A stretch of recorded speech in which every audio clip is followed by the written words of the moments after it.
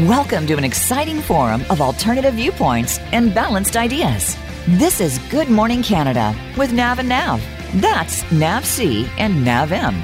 Confused? Don't be, because two halves always become one.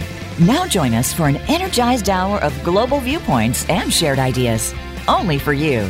Now, here are your hosts, Nav and Nav. Hello and welcome to Good Morning Canada. I'm your host Nav M and welcome to another hour of alternative viewpoints. Throughout the course of history, military alliances have existed to act either as a counterbalancing force or to repel a perceived threat, but are often dismantled when the need for a balance is no longer deemed necessary. While the origins of the North Atlantic Treaty Organization, or NATO, can be found in its members' perceived need to balance the rising power of the Soviet Union in the aftermath of World War II, it's interesting to note that the collapse of the USSR in 1991 did not lead to a concurrent breakup of NATO. NATO's origins and early objectives are well documented, initially created as a countervailing force to the Berlin blockade and threat of communism aggression. Its existence was formally announced with the ratification of the Washington Treaty on 4th April 1949. The ensuing bipolar world consisted of the Soviet Union and its Warsaw Pact, formed in 1955 on one side, and the United States with NATO on the other.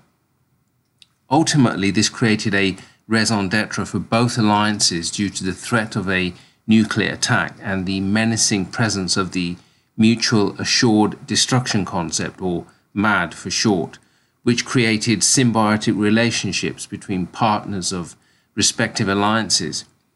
However, a rapid sequence of events beginning with the fall of the Berlin Wall in 1989, the breakup of the Warsaw Pact in April 1991, and the dissolution of the Soviet Union on 25th December 1991, meant that by 1992, for the first time in its history, NATO found itself without an enemy. As such, after the end of Cold War hostilities, NATO needed to repurpose the alliance if it was to survive and stay relevant as a functioning organization, mainly because geography as a central feature of geopolitics began to lose its significance.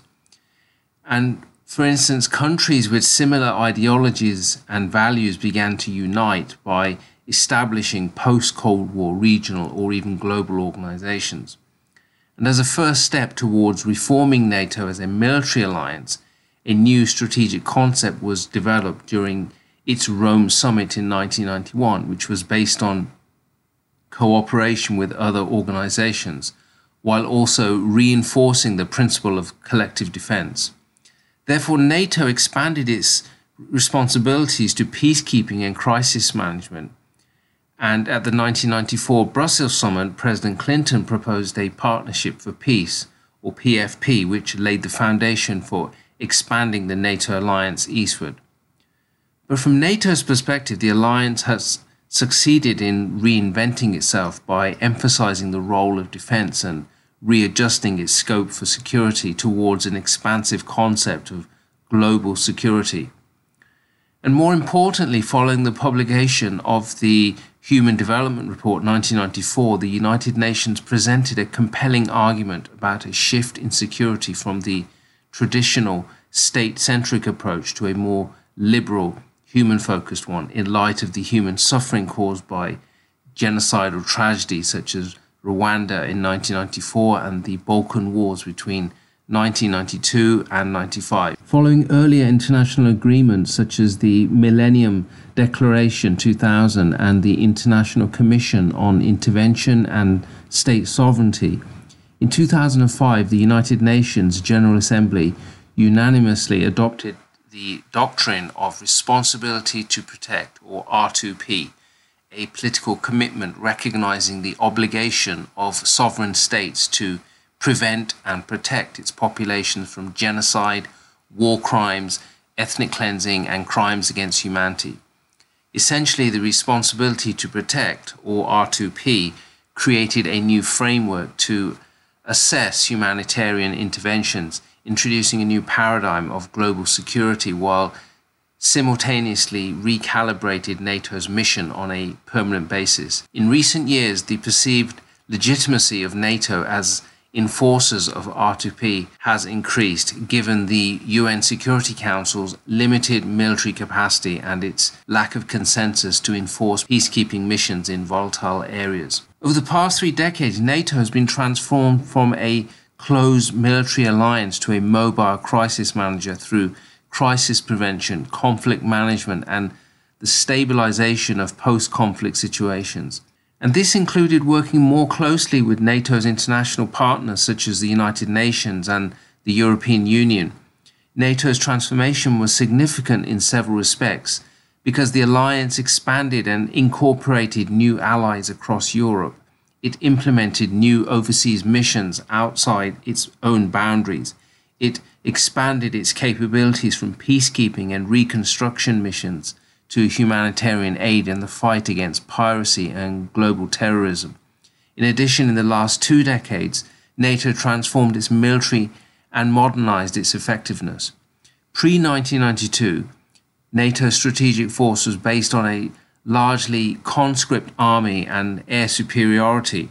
However, in the 21st century, it has been essentially confronted by new global challenges, and the alliance has adapted by transforming its military capability to small, highly skilled units which could be rapidly deployed using advanced technologies. Therefore, changes in the international system were a fundamental factor that propelled NATO's new political and military developments, so much so that it is not unprecedented for NATO to act at the request of the UN during a large-scale humanitarian crisis. Inevitably, all global crises that bear an overarching element of human tragedy include a political dimension, which means that NATO as a military alliance has become a political tool to implement the agenda of advanced Western countries towards other areas of the world. And as a result of this, NATO's military excursions in recent years have been heavily criticized as a Western foreign policy tool in the guise of humanitarian expeditions, leading to controversy over NATO's ability to deliver on its statecraft solutions. Consequently, one area which has been affected by NATO's military missions is Russia's sphere of influence, leading to a fundamental reform of Russia's relations with the Western military alliance since the mid-2000s. And in particular, NATO interventions in Kosovo, Afghanistan, and Libya have forced Russia to rethink its security strategy and modernize its military capabilities. Moreover, in the current multipolar world, certain observers believe that the ongoing military conflict in Ukraine is a direct consequence of a decades-long feud between NATO and Russia, which going forward could well determine the balance of global power and social affairs in Europe, Caucasia, South Central Asia, and in certain parts of the Middle East. And so throughout the remainder of this episode, my aim will be to explain how major crises since the early 2000s have been shaped by NATO-Russia relations. The central theme argues that differences in NATO and Russian geopolitical discourses towards crises in Kosovo, Libya, and Afghanistan have led to reciprocal disagreements resulting in negative relations with Russia. So let's begin by considering the influence of geopolitics. The term geopolitics was originally coined by the Swedish political scientist Rudolf Kjellén, and it analyzes geographic influences on power relationships and their effect of international relations. Throughout most of the 20th century, geopolitics was limited to a geographical perception of the world in which different political forces and states competed with each other. For instance, the expansionist goals of Nazi Germany, which led to the Second World War, led to geopolitics being viewed in a negative light. Conversely, the Cold War between East and West encouraged the return of geopolitics as a tool to shape foreign policy. But after the end of the Cold War, new forms of discourse emerged, challenging the traditional view of geopolitics as a singular guide to world affairs. And this applied to areas such as global terror networks, NATO's embrace of former enemies, under a new cooperative banner, the enlargement of NATO's military alliance to the Balkans and Eastern Europe, or the problem of failed states and the spread of ethnic conflicts, and even the spread of radical religious beliefs. So changes in the international system challenge academics and think tanks to revise previous theories, including the geopolitical approach, and adopt them towards a post-Cold War perspective. For instance, concepts such as Neo-Eurasianism and Neo-Atlanticism are often seen as attempts to revive the importance of traditional political geography and mapping within the present international order. But a new school of thought emerged during the 1990s known as critical geopolitics, which presented a more critical view of modern geopolitics by arguing that all recognized states are essentially territorial units within a broad international system, all possessing a distinct geopolitical culture. And geopolitical culture is viewed as a state's unique identity. Therefore, its position and influence in world affairs can be defined as a geopolitical tradition. But states or agencies do not limit themselves to only one geopolitical tradition, because there may be multiple traditions as influenced by a series of factors. And these include, for instance, a state's geographical situation, historical formation, discourses surrounding national identity, theories which connect a state to the wider world, the networks of power that operate within the state. This analysis illustrates that geopolitics extends far beyond political geography and mapping. For instance, there may be 3 different geopolitical traditions in the Russian Federation, such as Russia within Europe, a Eurasian theory, and Russia as a bridge between East and West. And so each of these traditions was influenced by particular historical factors, such as a Slavic culture or Western institutions and agencies, or by particular technological and economic developments. Therefore, the Russian geopolitical tradition in Europe has also been influenced by its European neighbours and collectively by the NATO alliance. So this helps us to better understand the actions taken by Russia within the international order. In other words, NATO's actions invoked a particular Russian response and counter-reaction, which have led to a series of disagreements and cooperation. Critical geopolitics involves an appreciation of how political thought develops and puts forward mental maps of the world as structures for future action. These mental maps are created by academics and then adopted by politicians and then finally disseminated by the media. They form context to determine tactics and develop political strategies which can then be molded to form the attitudes of the wider population. This body of academia came to be associated with another major development in the social sciences known as postmodernism. This concept maintains that there are no absolute truths. No grand theories can provide universal explanations and guides to action. Truths are simply beliefs on which people act, and there are multiple truths of which none can claim primacy. Essentially, people learn their truths from others through context using direct or indirect sources of interaction. Equally, the same argument applies to countries because they maintain dialogue through international relations according to spatial restrictions, and therefore contexts are territorially defined. Also, critical geopolitics has been influenced by the late eminent scholar of literature at Columbia University, Edward Said. In his 1979 book, Orientalism, he portrays how Western societies created images of the East in opposition to themselves. These images, portrayed in literature and other media, are the basis for attitudes towards many non-Western cultures, presenting the other as not only different but also inferior and thus not deserving equal treatment and respect. And when we apply this critical analysis to NATO's past historical events and new global strategy, we're able to view world affairs within a comparative framework because events in one place have global ramifications elsewhere. In other words, NATO is an international agency and its geopolitical discourse guide the future direction of regional or world politics.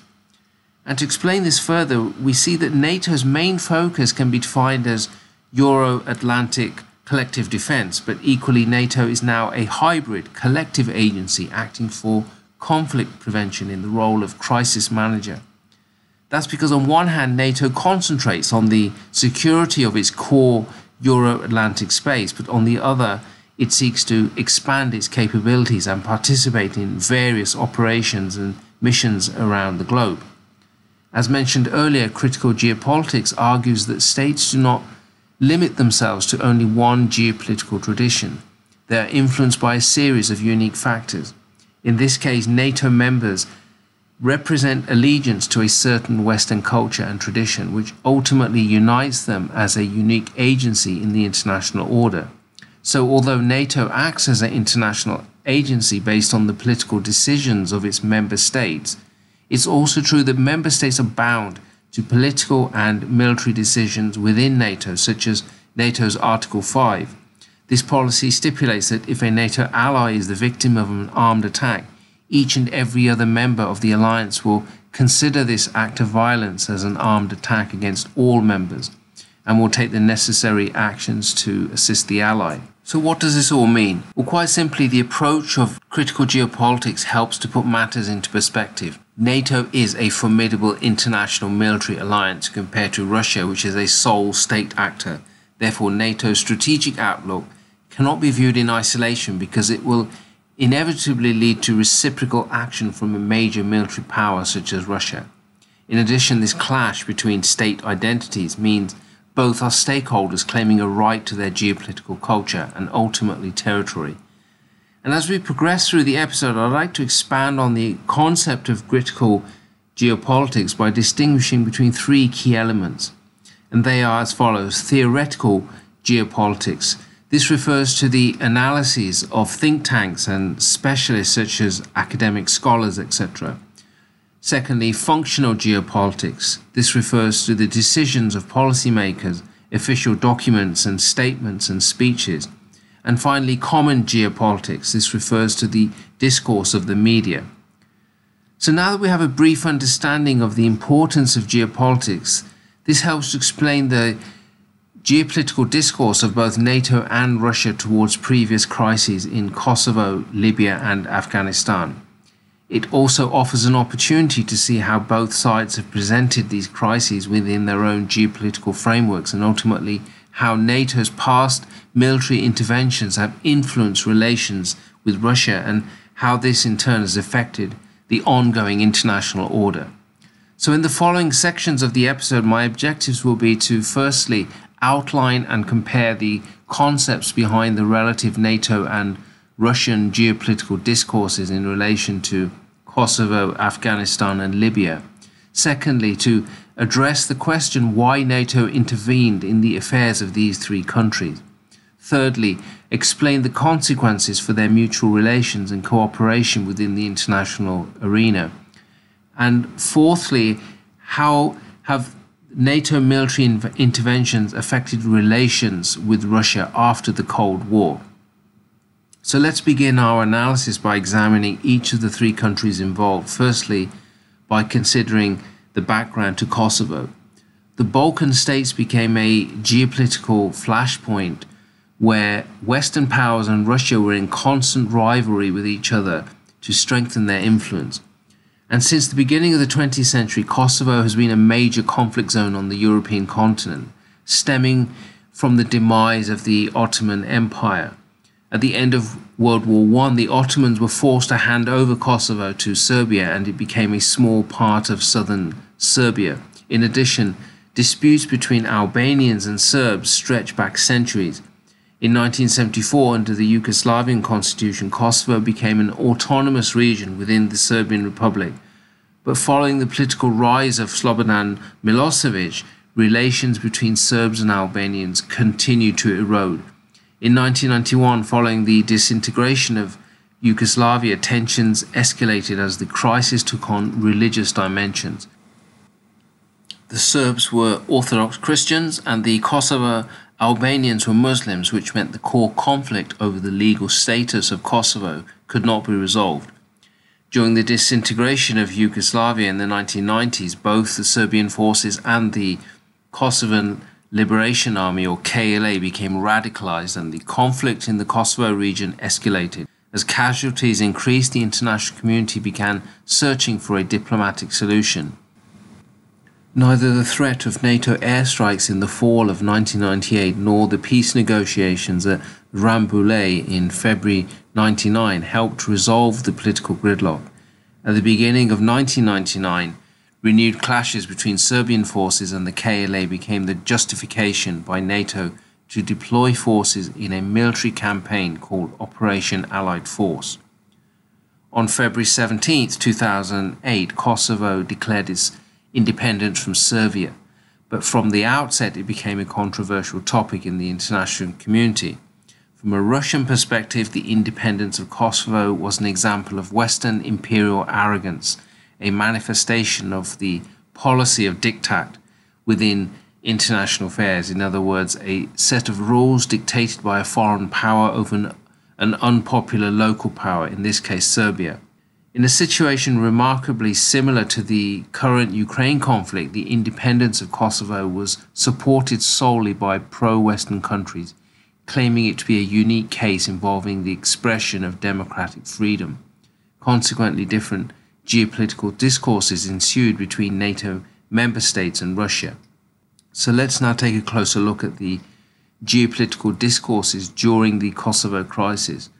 When NATO's military campaign, Operation Allied Force, began on 23 March 1999, the Allies were united by a shared belief that NATO was acting to promote liberal democratic values. The massacres in Bosnia in 1995 were a seminal event in changing the course of history in Kosovo.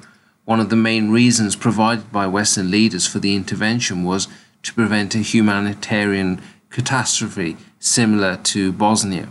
In addition, NATO believed that airstrikes would force Slobodan Milosevic to negotiate with NATO. And from NATO's perspective, their theoretical and functional geopolitical position was strengthened by two main elements. Firstly, success in the 1995 Bosnia crisis enhanced NATO's image as a crisis manager outside its military boundaries. And secondly, the controversial Clinton Doctrine legitimized the use of bombing. The Clinton Doctrine was part of a broader strategic vision which was slowly unveiled in the first Clinton administration. One component of this doctrine proclaimed that the United States had a vested interest in maintaining international stability and must be ready to act on its own or in conjunction with its most trusted allies, such as NATO. Therefore, it would forcefully intervene to prevent human rights abuses without the express authority of the UN Security Council. Essentially, US and NATO forces would engage in military conflict based on the principles of morality, human rights, etc. And it was criticized by Russia as a selective policy because when NATO forces began bombing Serbia, other areas of humanitarian crisis such as Rwanda and Sudan were conveniently ignored.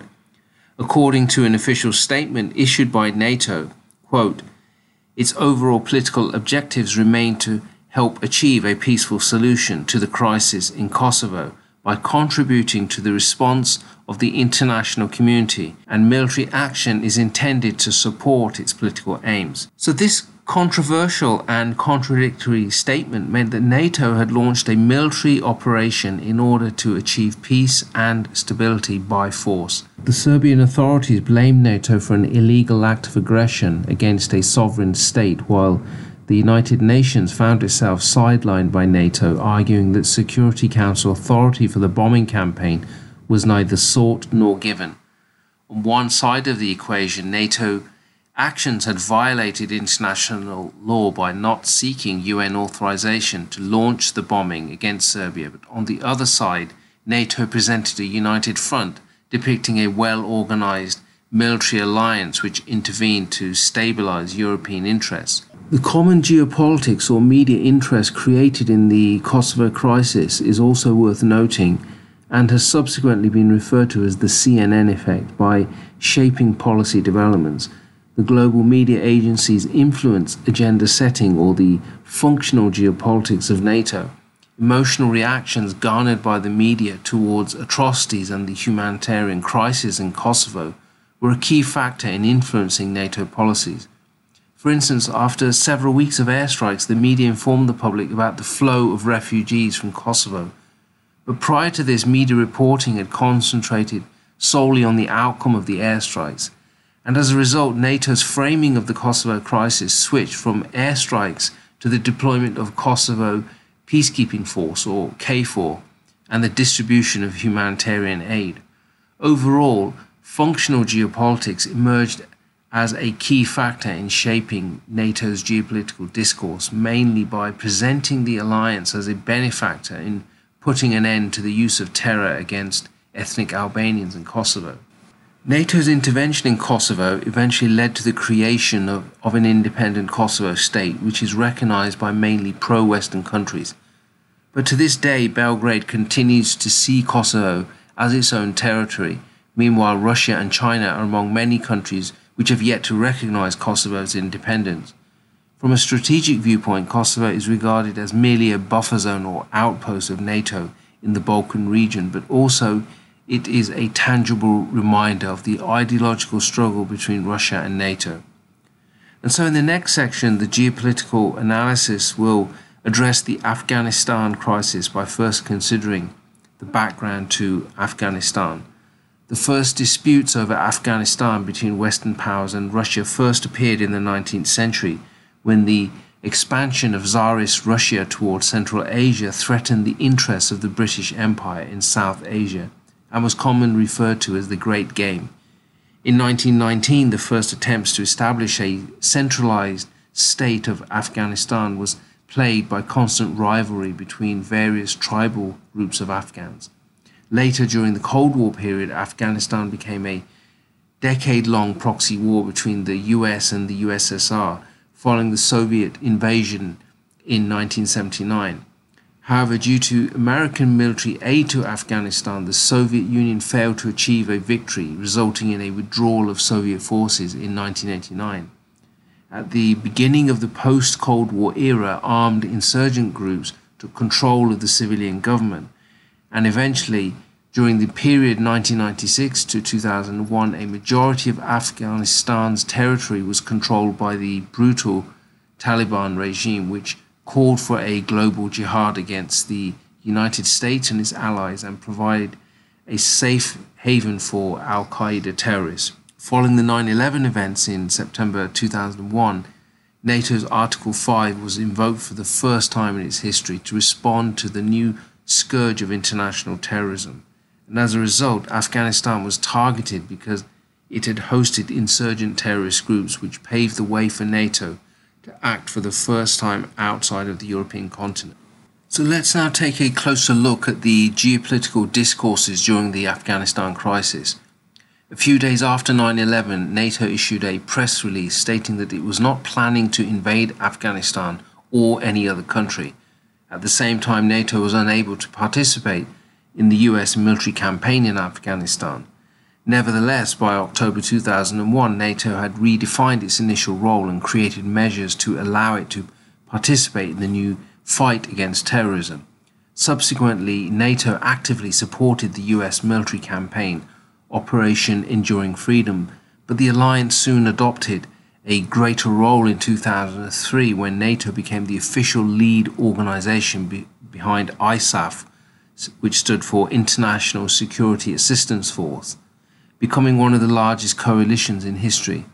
And at its height, the force was more than 130,000 strong, with troops from 51 NATO and partner nations, focused on assisting the Afghan government in restoring security in Kabul and its surroundings. In 2004, the tasks of NATO had again expanded by assisting the Afghan central government in confronting domestic challenges such as narcotics trafficking, insurgents and militias. And until 2005, NATO's performance in Kabul and its surroundings was successful and effective. NATO member states pushed the Taliban out of strategic areas and helped to install an indigenous government and limited ISAF's casualties. But the 9/11 events changed the way Americans and Europeans viewed the world, because mass paranoia towards terrorism created a new image of an invisible menace which became the main challenge to Western governments. As a result, NATO focused closely on military threats to the alliance, and through initiatives such as the Terrorism Threat Intelligence Unit. During the first few years in Afghanistan, the international perception of NATO changed as it appeared as a global policeman, with the United States leading from the front. But NATO's involvement in Afghanistan to combat terrorism could not have functioned without the aid of its international partners, in particular Russia. However, after the year 2005, the situation began to change as NATO entered a protracted war against the Taliban and terrorism itself. Overall, NATO's geopolitical discourse towards the Afghan crisis could be defined as negative. Division within NATO, rising casualties, growing criticism from the media and public skepticism about wasted resources and a war without purpose eventually transformed NATO's positive geopolitical discourse.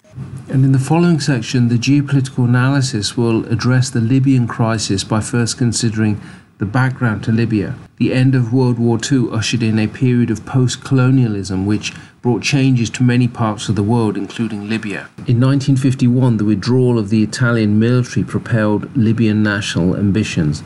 For a brief period, the monarchy was restored under King Idris, who proclaimed a new federal kingdom of Libya following the unification of 3 key provinces. The pro-Western monarchy had close ties with the United States and the United Kingdom, which proceeded to establish military bases in Libya. Consequently, the foreign military bases provoked anger among the local population and stirred a wave of Arab nationalism. But the UK was already overstretched due to the dismantling of its overseas empire and was unable to offer military assistance to the Libyan monarchy. Eventually, in 1969, Libya fell under the control of a new charismatic leader, Colonel Muammar Gaddafi, in a bloodless coup seeking to change the ruling elite. Following the events of the Arab Spring in 2011, widespread unrest and mass protests had already gripped North Africa and the Middle East. Libyan groups, following the progress in Tunisia and Egypt, made their own demands and launched demonstrations against the government. The Gaddafi regime used brutal force to disperse crowds, and the clashes between government forces and protesters intensified, eventually leading to open armed conflict and civil war. And there were calls for stronger international pressure, which led to the endorsement of a no-fly zone on March 17, 2011, as UN Security Council Resolution 1973 was implemented, essentially giving a green light to NATO and its international partners to carry out a sustained bombing campaign.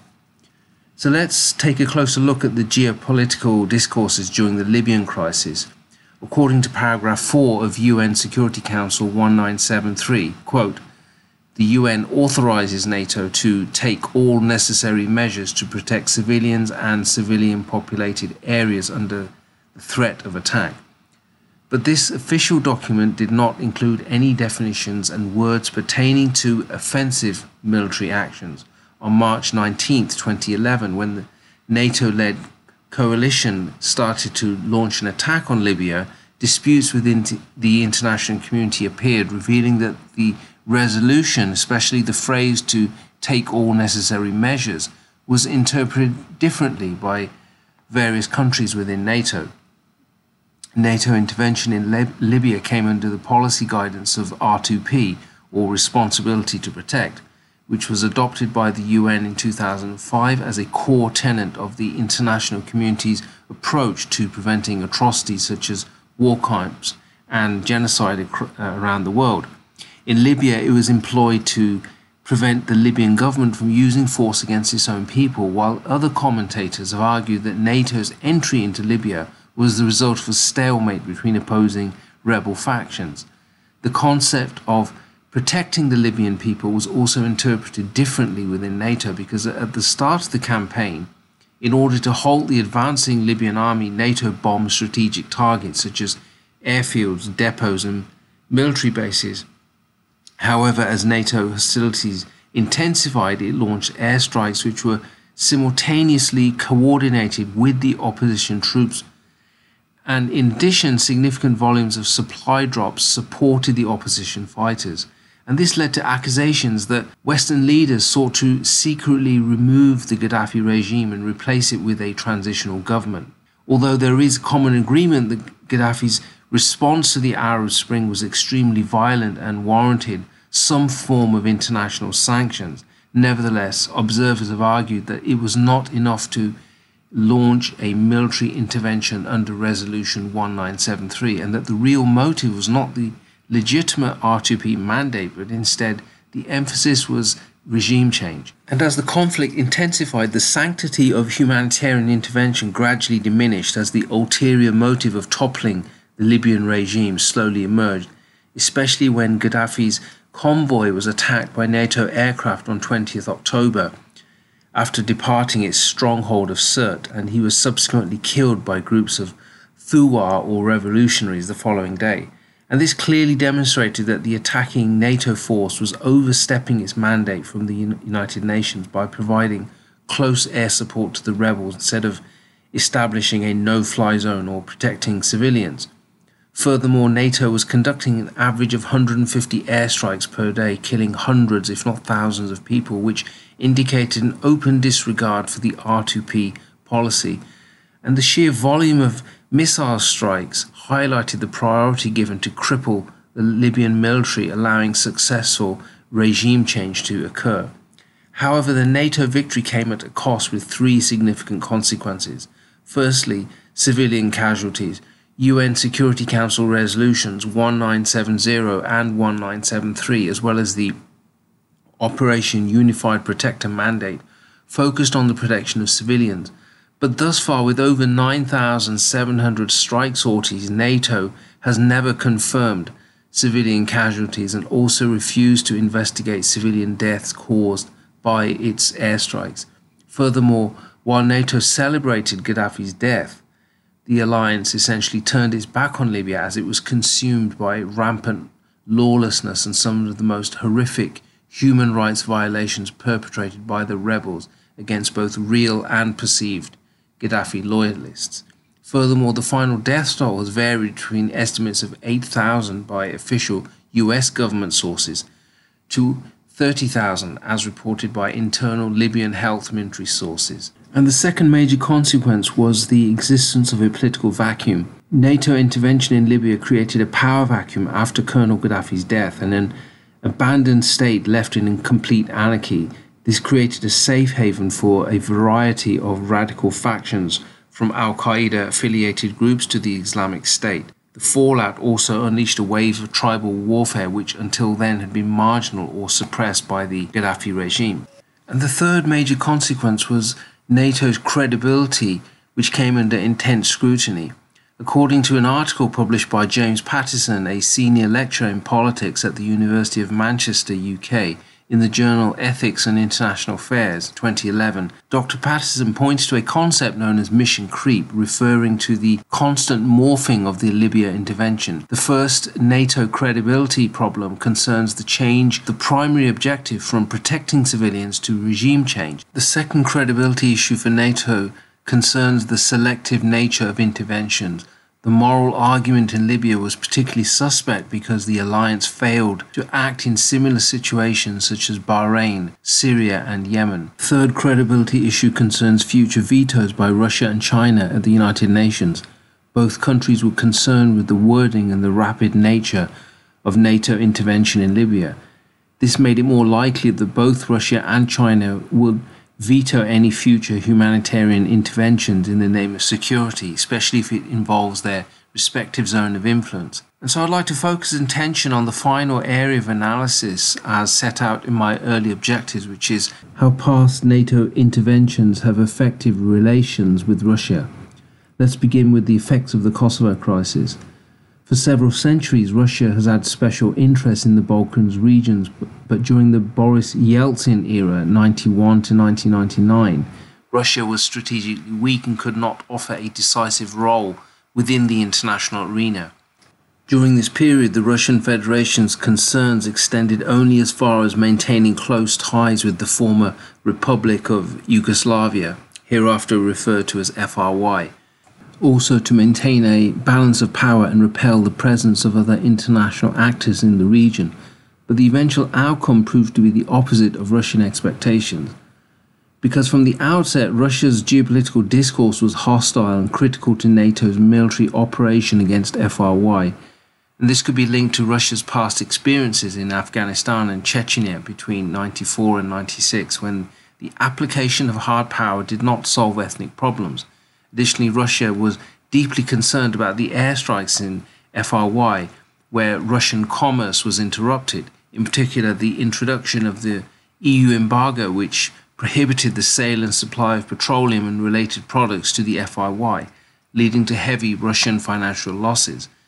But despite this setback, Russia still sought to be involved in international decision-making to rebuild the devastated areas.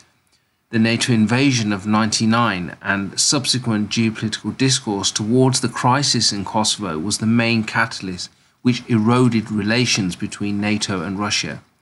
At the same time, the senior counselor of the Russian embassy in the United States, Denis Gonchar, argued that NATO intervention in Kosovo was the biggest violation of law under international standards, and by bombing Serbia, it was inevitable that relations between Russia and NATO would be frozen. Despite NATO's decision in March 1999 to go ahead with Operation Allied Force, without UN Security Council backing, this action remained controversial within the NATO alliance.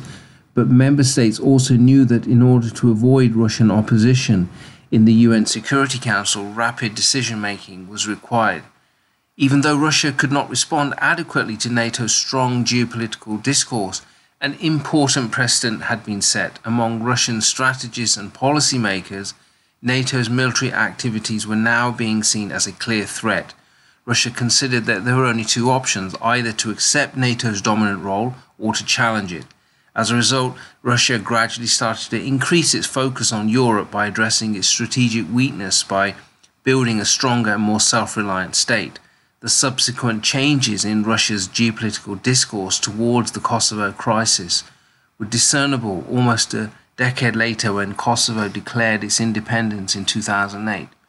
In February 2007, Russian President Vladimir Putin conveyed Russia's significance in European affairs during his keynote speech at the Munich Security Conference.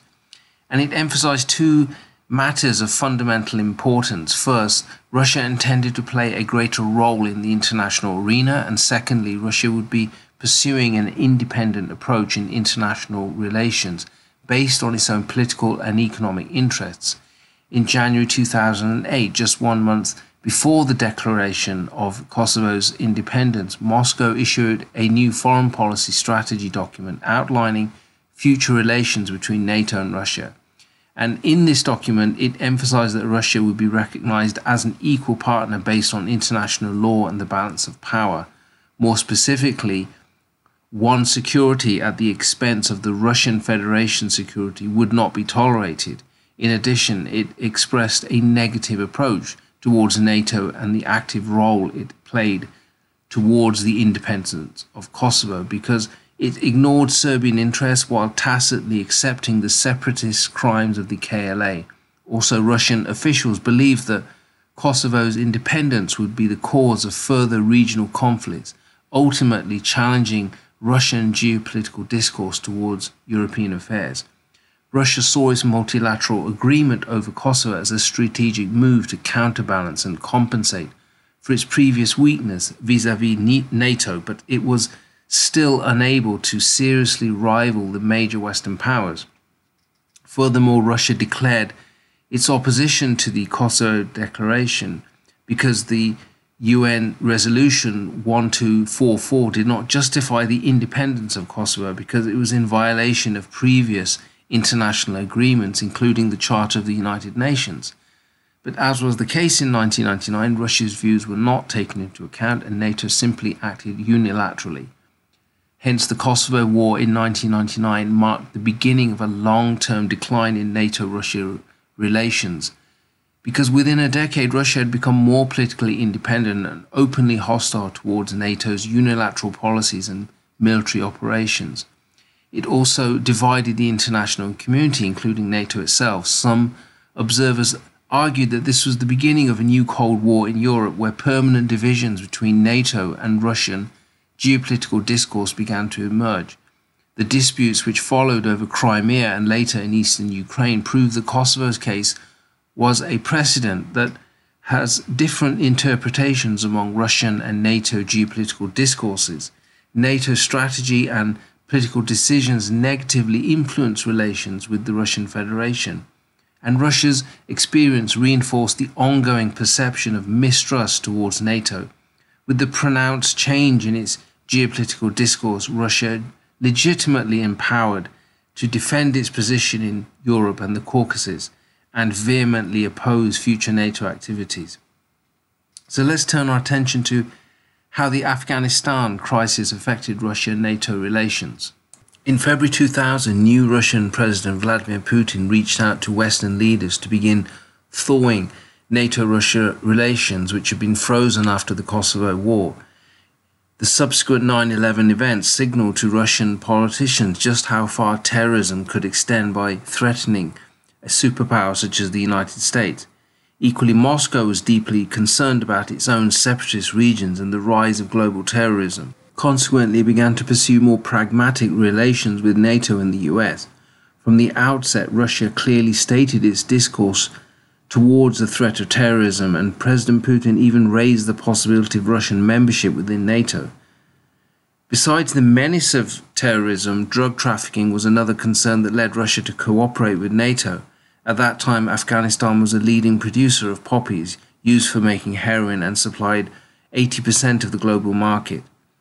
Moscow believed that cooperation with NATO could solve more problems than just terrorism, compared to 1999, when the Russian geopolitical discourse towards Kosovo and NATO was highly negative.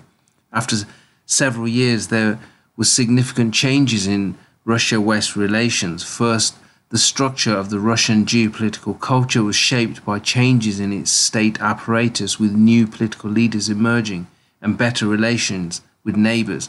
Second, Russia was still economically and politically weak, hence pragmatism was necessary.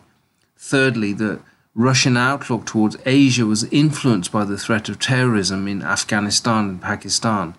Hence, the Russian geopolitical discourse was more favourable to the Afghanistan crisis. And so for the next few years, NATO-Russian relations with regard to Afghanistan became much closer by focusing on specific threats to both sides, such as civilian aircraft, critical infrastructure, military crisis management, counter-terrorism, non-proliferation of weapons of mass destruction, WMD, ensuring security cooperation, to continue ongoing discussions at the NATO-Russia Council, as well as the offer to provide practical support to the NATO-led ISAF force in Afghanistan.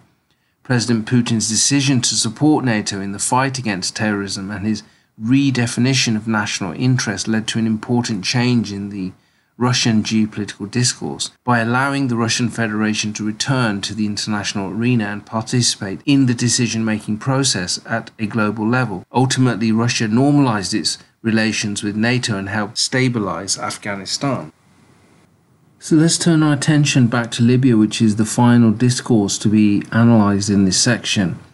How did the Libyan crisis affect Russia and NATO relations? In March 2011, when NATO launched its bombing campaign against the Gaddafi regime, several key features in the Russian geopolitical discourse towards Libya emerged. On the one hand, Russia's theoretical geopolitics accused NATO of overstepping UN Resolution 1973 by launching airstrikes against Libya on the basis of protecting civilians. Also, Russia criticized NATO for violating UN Resolution 1970, which was intended to impose an arms embargo on Libya, yet the French provided military supplies to the insurgents.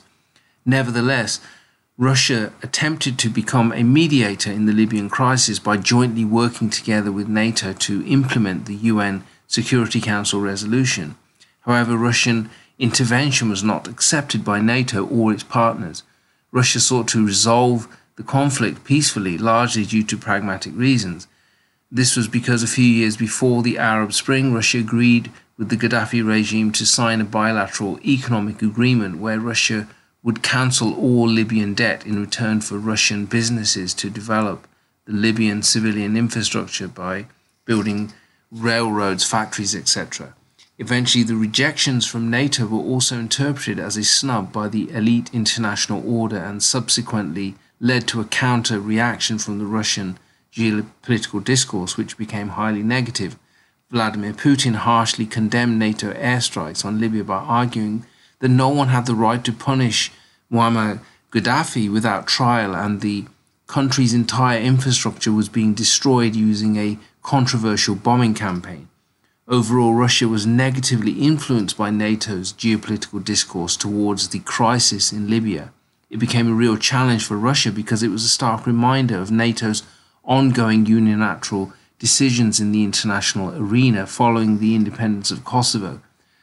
And subsequently, Russia opposed other NATO unilateral decisions, such as the ongoing Syrian war, which is now entering its second decade.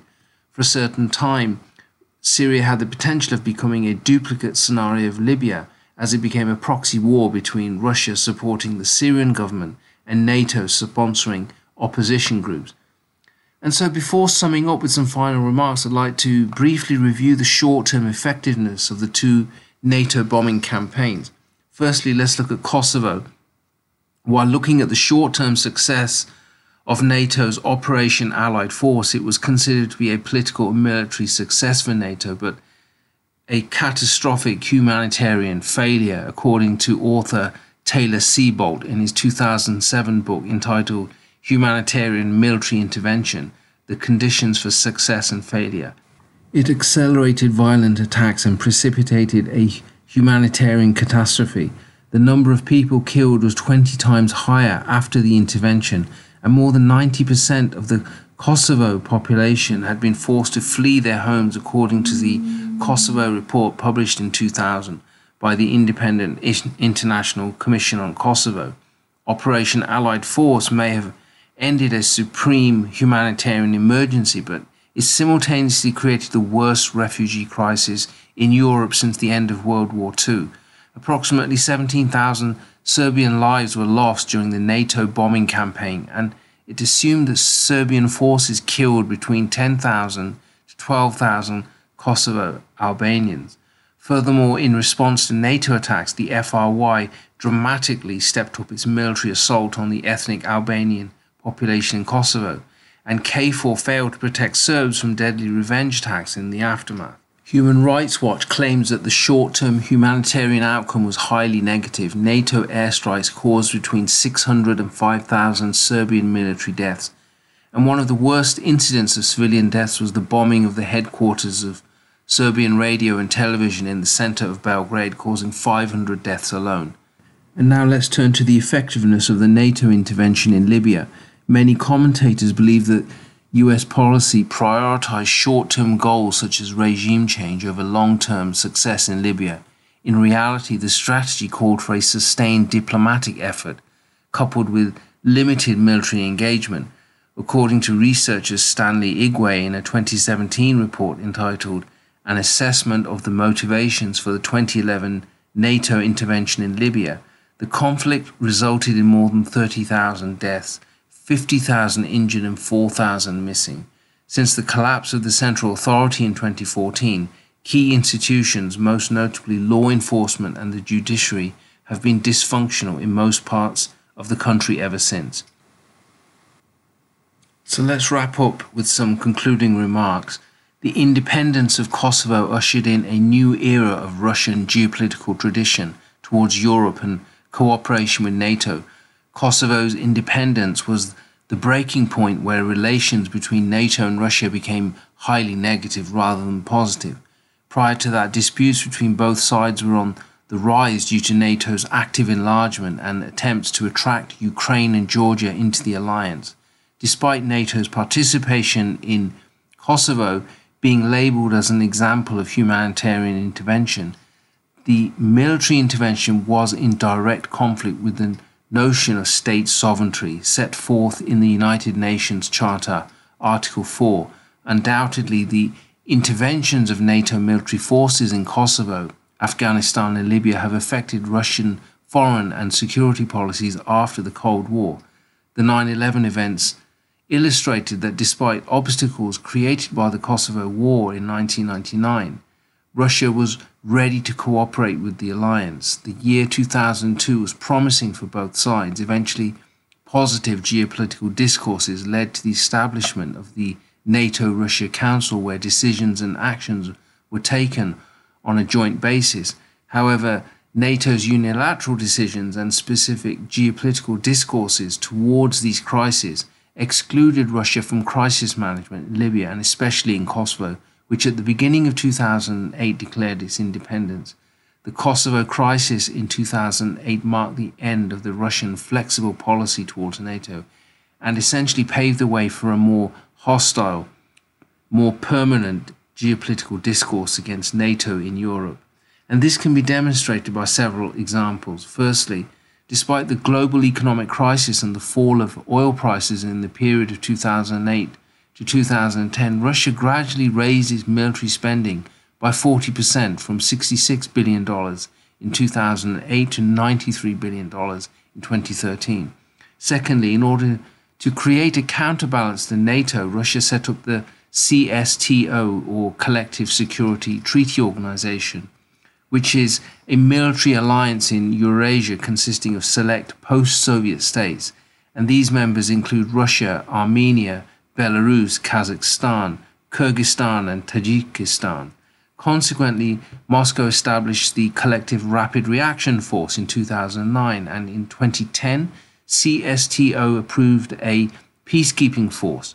Such attempts suggest that Russia seeks to duplicate NATO's activity, and eventually, if Russia has an international peacekeeping force, it could have a legal basis also to intervene in crisis zones and unilaterally resolve conflicts in the same way that NATO did in Kosovo, Libya, or Afghanistan. Thirdly, the crisis discussed indicates that Europe became the fundamental sphere of interest for Russian geopolitical tradition over the last 15 years. With less interest and opposition to NATO in other regions, Russia concentrated the majority of its resources towards European affairs, including the Caucasus region, largely due to the negative impact of NATO's interventions in Kosovo, Libya, and Afghanistan. Also, mutual cooperation and diplomatic disputes towards crises in Libya and Afghanistan are minor in comparison with how NATO-Russian relations are treated on the European continent. Firstly, the ongoing military conflict in Ukraine 2022 proves that Russia is ready to defend its geopolitical tradition in Europe. Secondly, disputes in Kosovo, Georgia, Crimea, and eastern Ukraine suggest that the Russian geopolitical tradition towards Europe takes priority in comparison to other geopolitical traditions such as Eurasia or Russia as a bridge between East and West. And finally, NATO intervention in Libya is deemed to be the most controversial due to its failure in outlining what the true objectives were. Although the intervention was framed under R2P, responsibility to protect, it is clear that regime change was the main objective for NATO. However, the final stumbling block for NATO was its alteration of mission objectives because it fundamentally questions the legitimacy of the intervention and of NATO itself. And when we project this analysis onto the current military conflict in Ukraine, how can we be sure that NATO's objectives to promote democratic values and independent self-rule in Ukraine are wholly honourable? And that's all we have time for in today's episode. Many thanks for listening to Good Morning Canada. I really appreciated your company today. And as always, I'll see you next time, Wednesdays at 9 a.m. Pacific, 12 noon Eastern. Thank you so much. Thank you for listening to Good Morning Canada. Please join NAVC and NAVM for another great program next Wednesday at 9 a.m. Pacific Time and 12 noon Eastern Time on the Voice America Variety Channel. We'll see you soon.